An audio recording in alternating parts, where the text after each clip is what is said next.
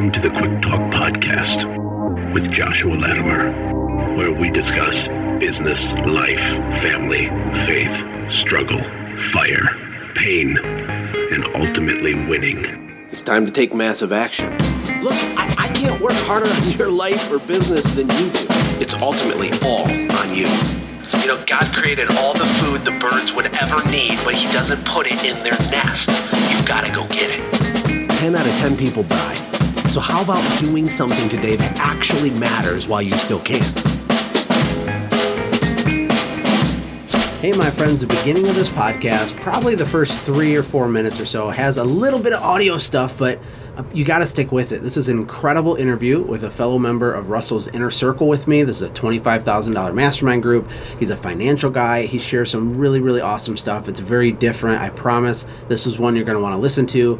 Apologies for the audio stuff. My recorder got weird and I didn't realize it. So sorry about that. I hope you enjoy it. I look forward to getting a lot of feedback on this episode. Hey, my friends, welcome to the Quick Talk Podcast. Josh, I'm super excited that you're with me. I have a special treat for you today. I've been promising you to get more of the super secret Cool Kids Club Circle, Russell Brunson's Inner Circle people on the podcast so we can pick their brain. These are fascinating people. There's such a wide array.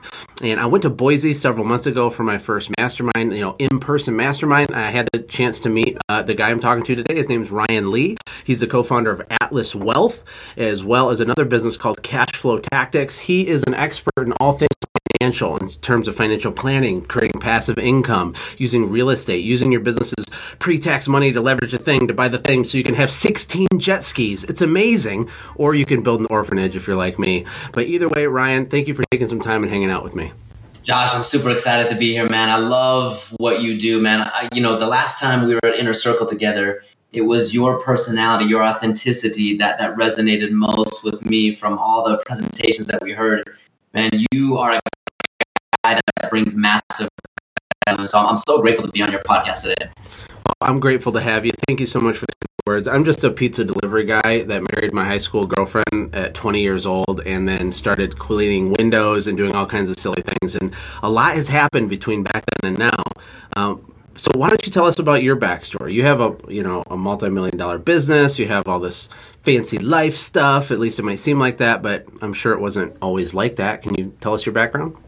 Yeah, man. So for me, it was all so traditional, right? I knew from a very young age that you just do things by the book. You go to school, you get a job, you live a responsible life. And for me, I kind of bucked against that trend for a little while. I actually dropped out of high school. I don't tell that to too many people, so your podcast audience will get that. Dropped out of high school, didn't get my life back on track until age 23. And when I got it on track, I realized that I needed to get into school. I needed to be productive. And I put my head down and I got through 4 years of school in 2. And I'll never forget, man, I graduated with my college degree. I was ready to take over the world and earn big money. And when I got that first paycheck, it was kind of like a punch to the gut because, I'm sitting there on the doorstep of Bank of America ready to take my first paycheck in.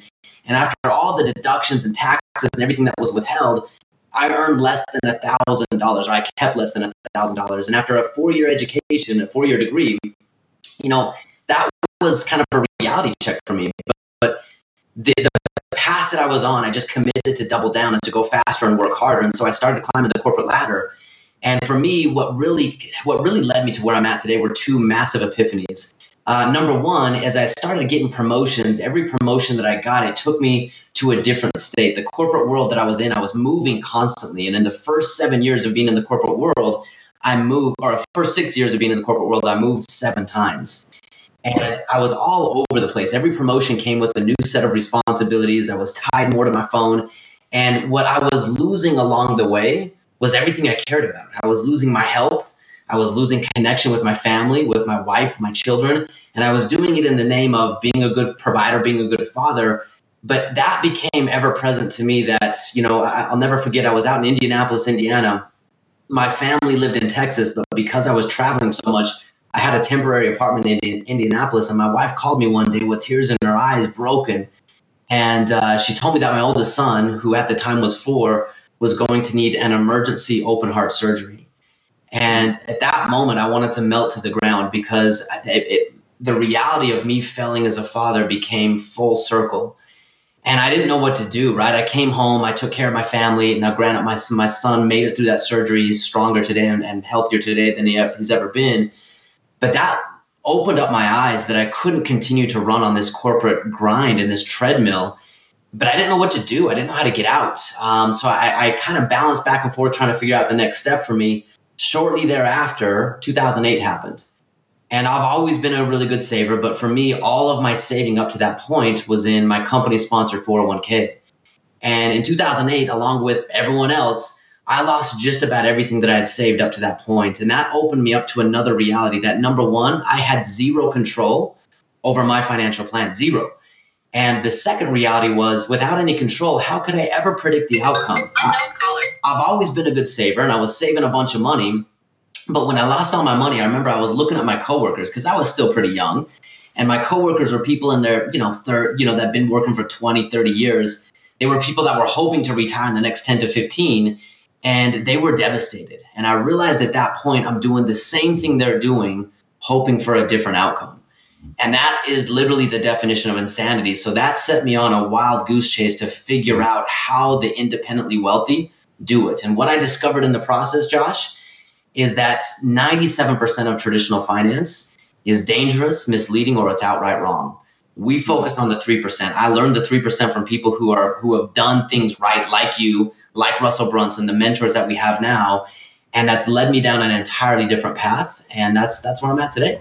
I am so pumped to have this conversation because I can go in so many directions. I don't talk about investing a lot on this show, but I have some very specific financial philosophies that are super symbiotic with what you do. And so I have some questions. For me, backstory, when I was in high school, I stumbled upon Robert Kiyosaki, right? Rich Dad, Poor Dad. And he had some what were revolutionary ideas to me as a young person, because there's this old way of thinking that the way to quote unquote be financially free is that you have to have a wheelbarrow, this is how I picture it, full of $1 bills.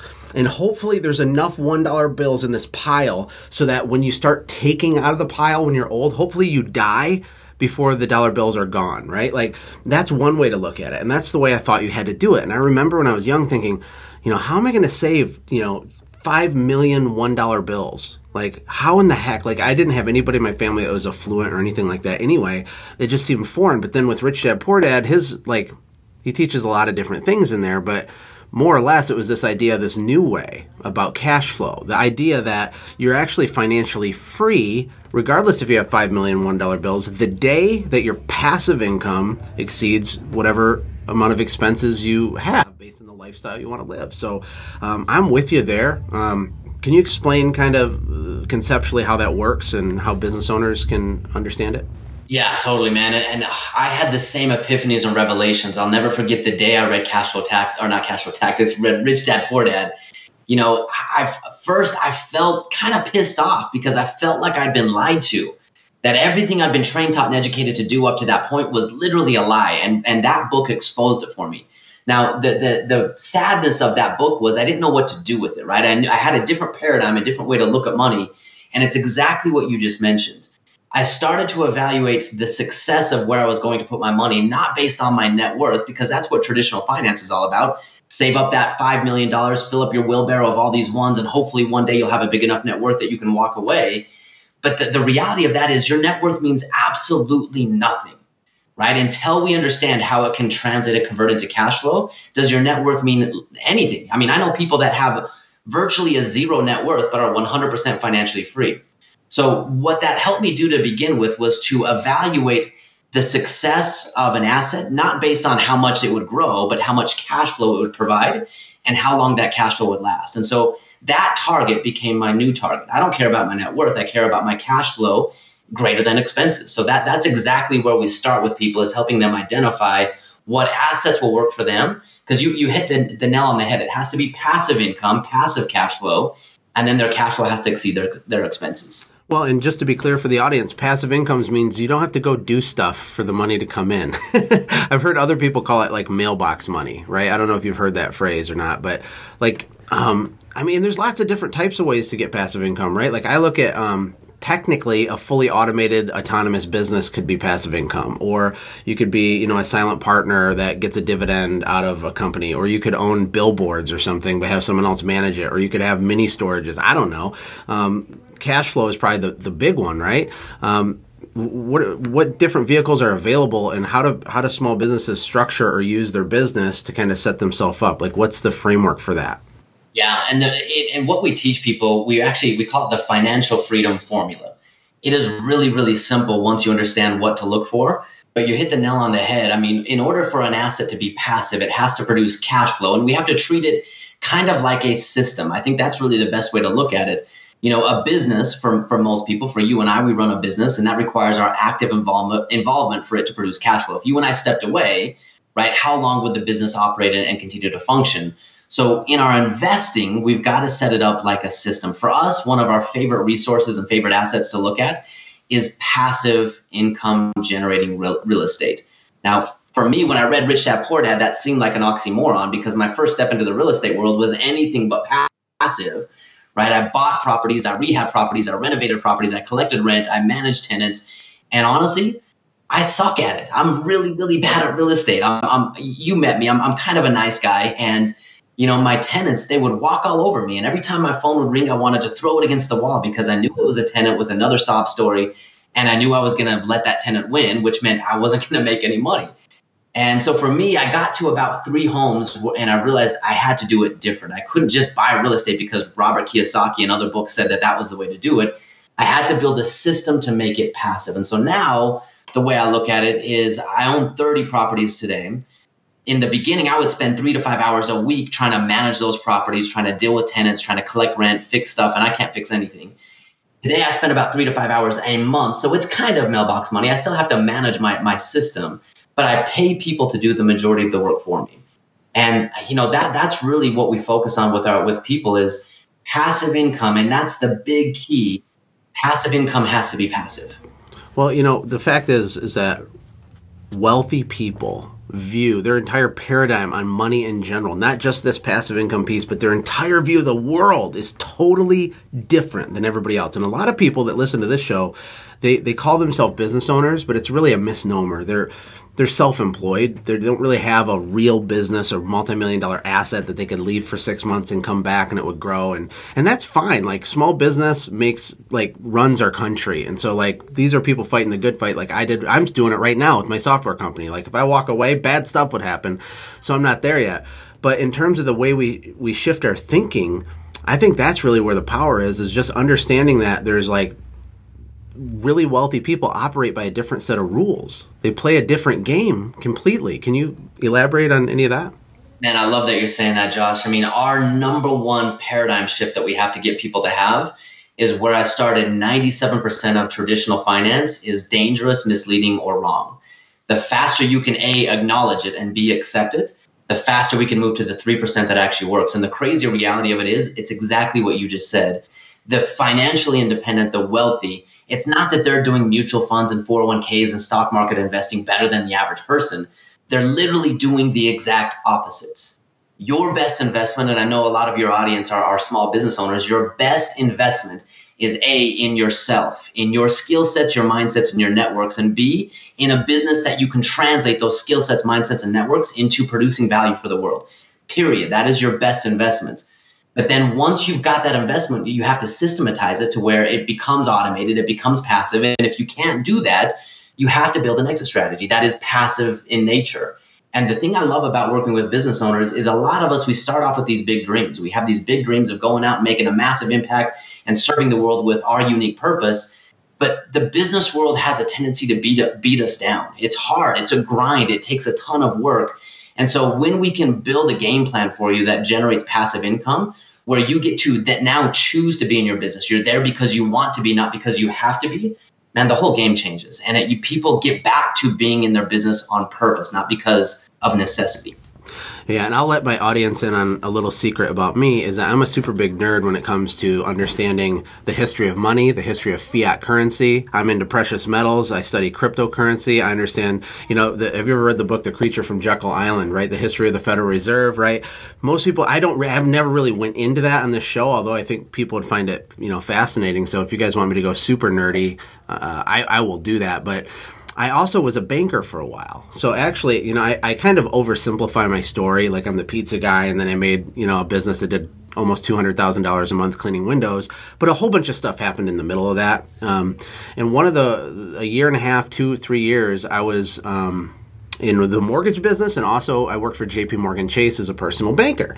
And what I learned in my early 20s is I was indoctrinated to drink the Kool-Aid of these financial companies that sold financial products was I didn't know it at the time, but now I do very clearly that first of all, I knew nothing. And people would come in and trust me, a mid-20 or young 20s, I wasn't even 25 yet, person with, hundreds of thousands of dollars to make recommendations for them.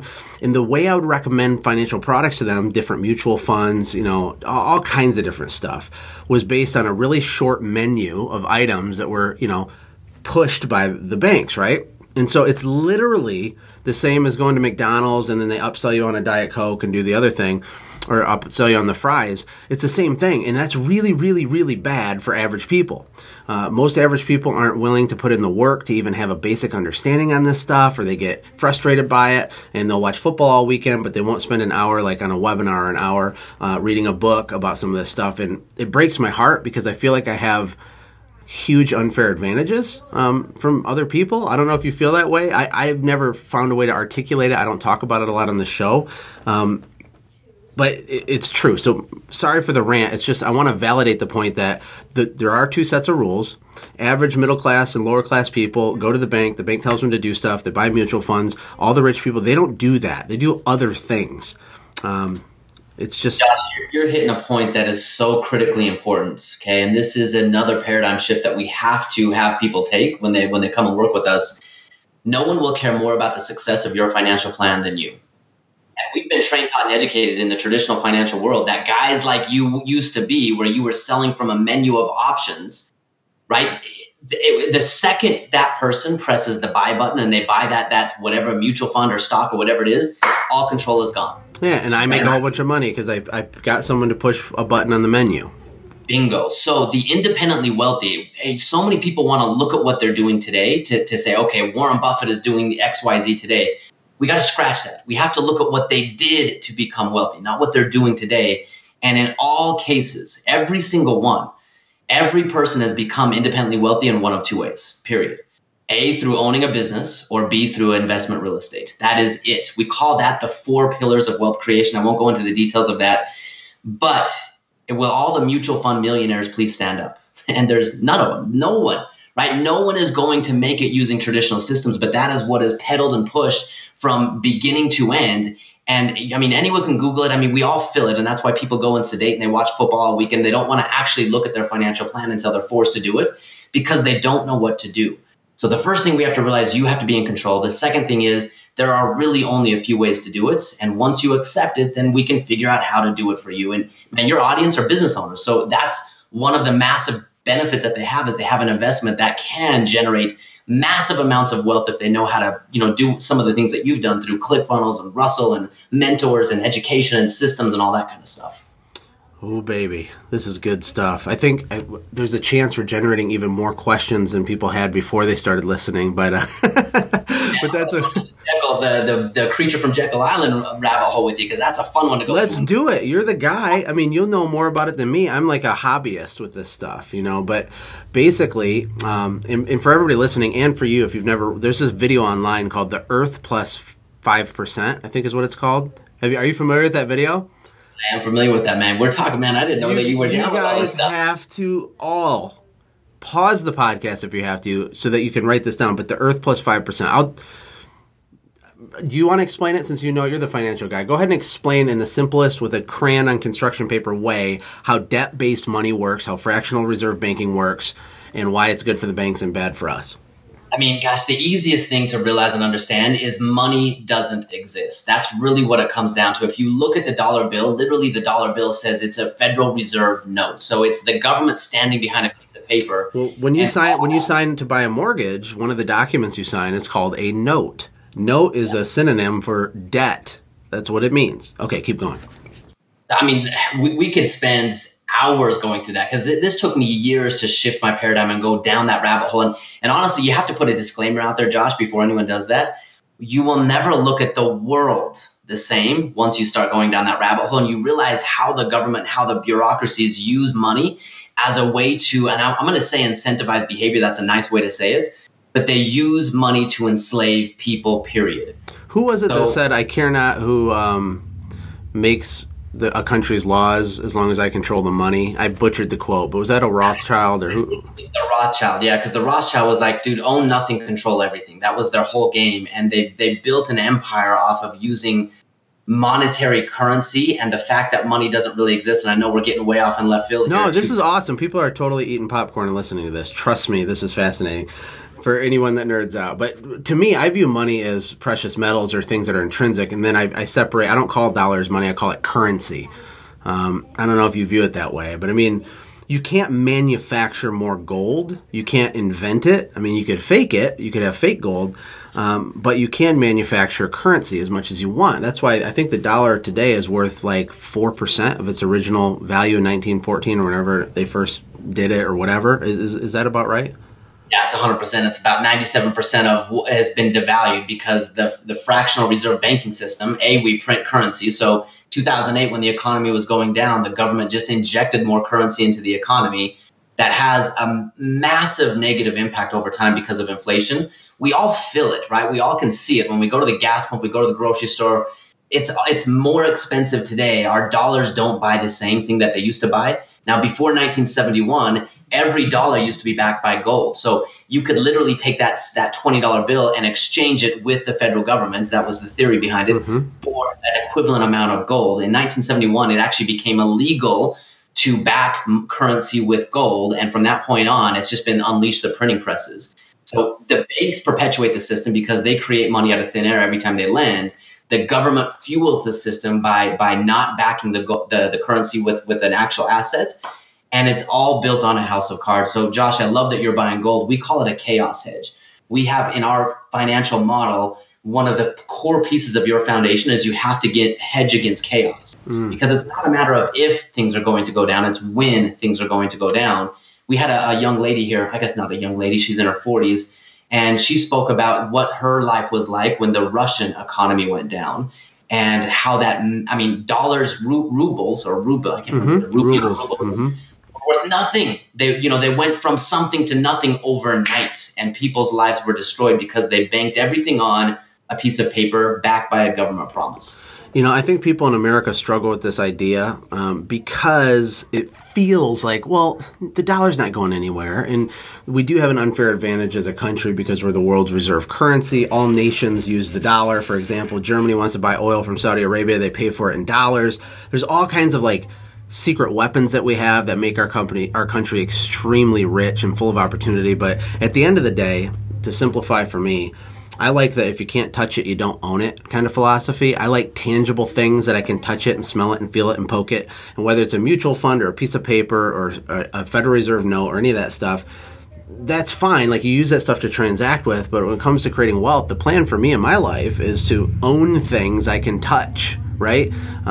Hopefully that's resonating with people. You're right that this is a 73-hour conversation to have. But fundamentally, we can use our businesses to start playing the rules that the super wealthy people play by, even if our business is small now, correct? Absolutely. Because, man, just to hit on that one more time, think about real estate and think about business. Those are things that you can touch. Those are real assets that have real value. Now, they're transacted with paper currency, but they appreciate in value. They offer real tax advantages. You can leverage skill sets, mindsets, networks, as well as money. They're real assets. That's what separates real estate and business from mutual funds. Mutual funds are just paper assets backed by someone else's business. Absolutely. Now, can you speak a little bit about using like your business's cash flow to kind of funnel into different vehicles? Or I'm not sure the exact strategy, but maybe give us an example of something, a carpet cleaning business that does $1 million a year. They're cash flowing $250,000. The owner maybe takes $100,000 in salary, but maybe instead of taking the other 150 in distributions and buying 16 jet skis, maybe they use that money somehow. Can you maybe go over what that would possibly look like for someone? So here's the reality of it for most businesses, and who knows what the actual statistics are, but I feel like most business owners, they feel like this constant sense of pressure and anxiety. We call it hunted by the wolf. If they don't show up and produce whatever their business is, then their business goes down within a matter of days, months, or years. Right. And so what most people do is they ride this massive roller coaster in their business. They're successful, they're not. They're successful, they're not. They're up, they're down. They make money, they lose money. I can't relate to that at all. I'm not sure. I don't understand your reference. No. Everyone else can relate that. We've been at the top when things are riding high, and we've been at the bottom when we're like, man, I'm closing the doors. I can't take it anymore. But the reality of it is, I mean, you brought up a business owner who maybe takes $100,000 as income. Okay. And so if we look at that business owner has a lifestyle that costs $100,000 per year. So if that business owner wants to walk away from his business tomorrow, one of two things has to happen. He has to be able to sell his business for a big enough lump sum of money that he can live off interest or value increase for a period of time. If he can't sell his business, then he needs to build an exit strategy. And that's where passive income comes in. Cash flow has to be greater than expenses. And we now know our expenses are $100,000 a year. So now we know what our cash flow needs to be. And there's incremental phases that we build into a game plan, but that's the reality. If you want to get off the roller coaster of making money and losing money, figure out how to make money. And that's what you're doing in your business. The next step is we don't go right to investing. We figure out how to keep the money that we make. Build, maintain, build, maintain. Once we know how to keep the money we make, and that's through tax strategy and where to put it, the next step of the process is how do we build a stream of passive income or streams of passive income that doesn't divert our attention, because remember, your business is your best investment. And anything that's going to teach you how to flip homes or do real estate on the weekend, unless that is your unique skill set as an individual, that's a diversion from your business, which your business is your best investment. So on the back end now, we just have to bring passive income opportunities to the table to say, look, you have to be in control. Now we have to generate passive income, and we know what our target is, $100,000 of passive income. And honestly, guys, that can happen so fast when you know the rules of money. One of the things that Robert Kiyosaki said in his book, Rich Dad Poor Dad, that you referenced, is the rules of the game have changed.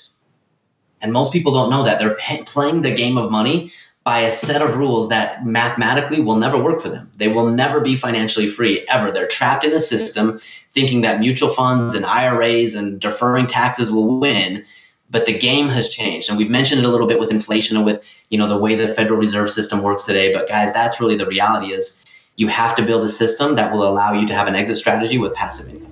Well, one of the things that's cool with not just cash flow tactics and what you and your partner Brad have put together is you're helping people do this in like less than a decade. And so my encouragement to anybody listening to this is I want you to metaphorically push pause and turn and look back at the last 10 years of your life and realize how quickly that went by and how little progress was made for many of you. Although maybe you made like good progress with your business, are you really that much closer to being actually free financially, right?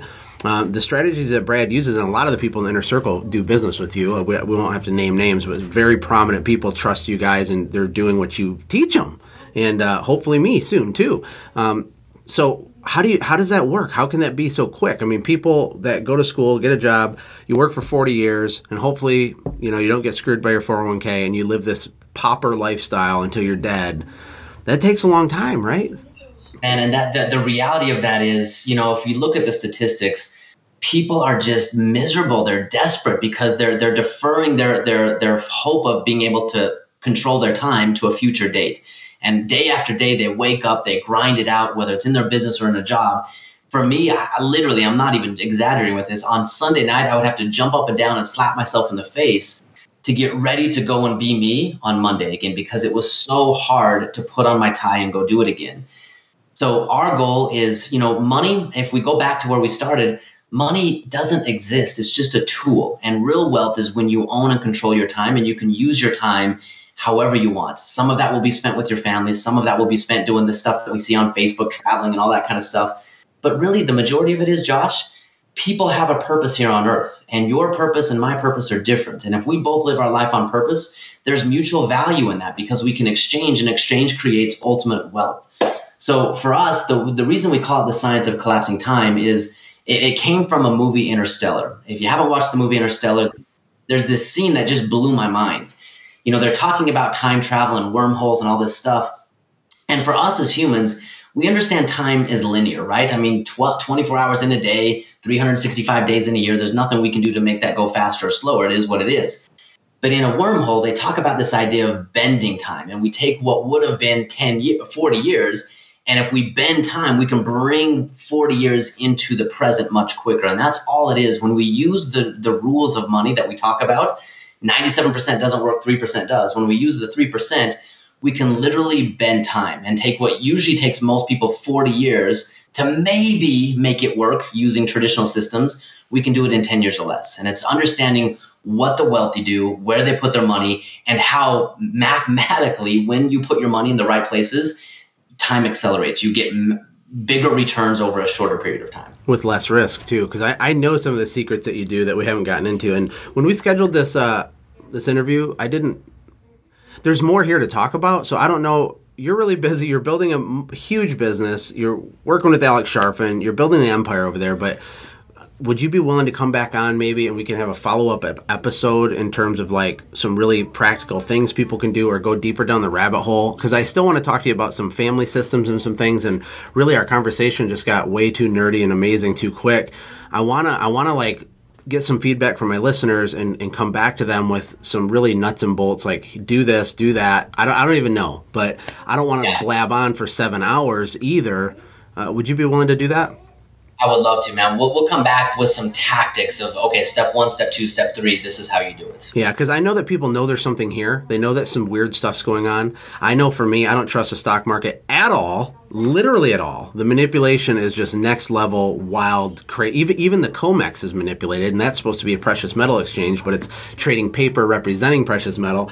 And there's so many things that we can talk about. So I just want to like nerd out with you for 7 hours, but I want to get some feedback from the listeners. So there's your call to action, listeners. Let me know what your questions are. Let me know how, like, the things you're confused on how someone's brain, like Ryan here, can be translated to help you get financially free quicker using the cash flow of your business.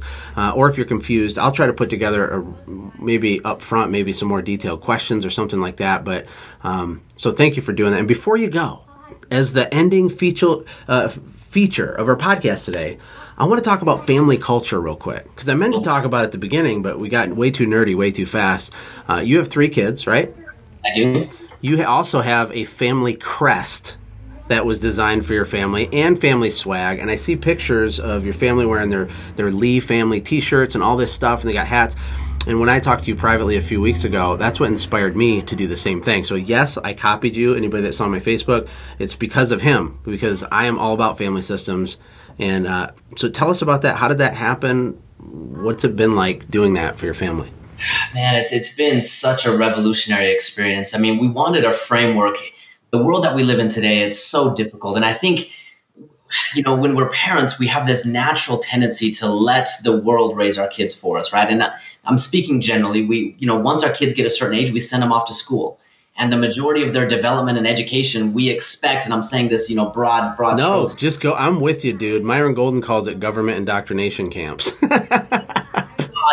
And I know that could take us on a whole other rabbit hole. But guys, at the end of the day, we have no more better responsibility than to be parents and be stewards over the children that we have, and to raise them with values, to raise them in a system that will perpetuate the values that we create. And for us, we wanted to embody that with a family crest. If you look back at and this, if we take a monetary perspective on this, money that lasts, it's not that, people are investing better than everyone else.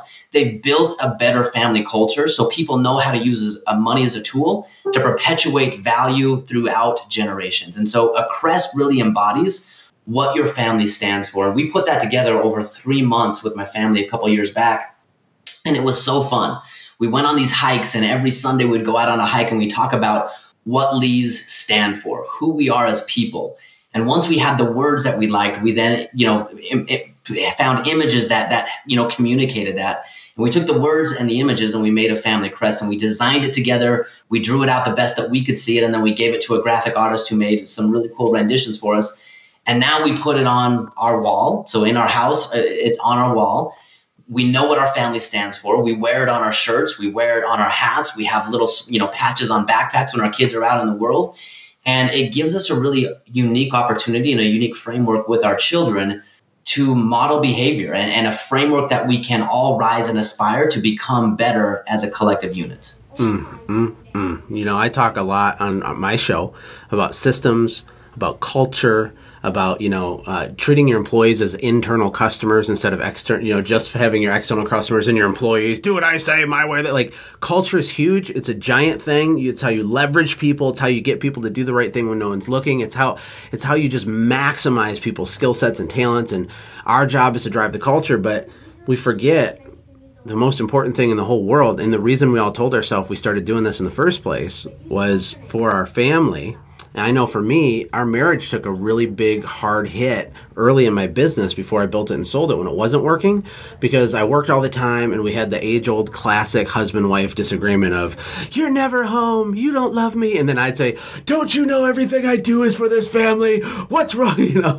I want respect. I demand and it's so ridiculous. But I know that the heart of people listening to this, they want to be great parents. They want to do epic stuff. They want to leave a legacy.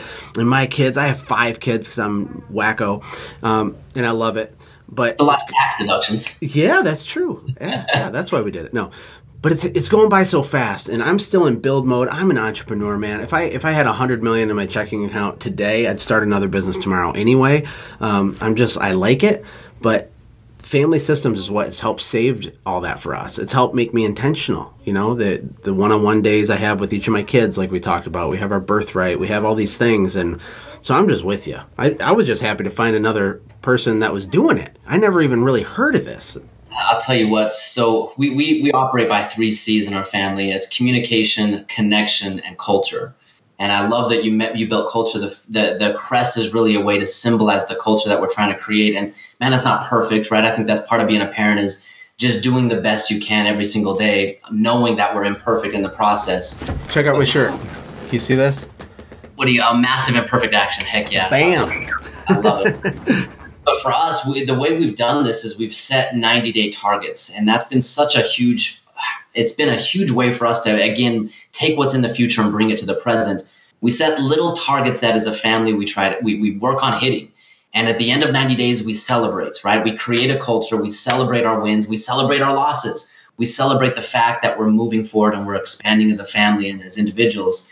And the crest is just a way to kind of embody all of it. And it gives us a framework. I mean, the way we pay our kids, the way we use money in our family, it just gives us a framework to have constant dialogue and communication in our family, build a culture that matters, and create moments that really drive connection. Man, I love it so much. I just want to high five you through the internet right now, but bam! Yeah. Well, Ryan, thank you for taking so much time out of your busy day, and I hope we can connect in the next few weeks again and go deeper. I have a feeling, I just have that gut feeling people are going to freak out and want to learn a lot more about this. So appreciate your time. Thank God for Russell Brunson so I can meet you. And we'll talk to you soon, brother. Thanks, Josh. Hey, thanks for hanging out, friends. And from all of us here at the Quick Talk Podcast team, we hope you loved today's show. We hope that you were inspired to become a doer and not just a listener. Apply what you've heard today in your own business and watch things change for the better. Lastly, remember that all the money in the world can't save your soul. Seek first the kingdom of God, my friends. We'll see you next time. For more information about the Quick Talk Podcast or Joshua's other businesses, visit our website, quicktalkpodcast.com. Have a blessed day.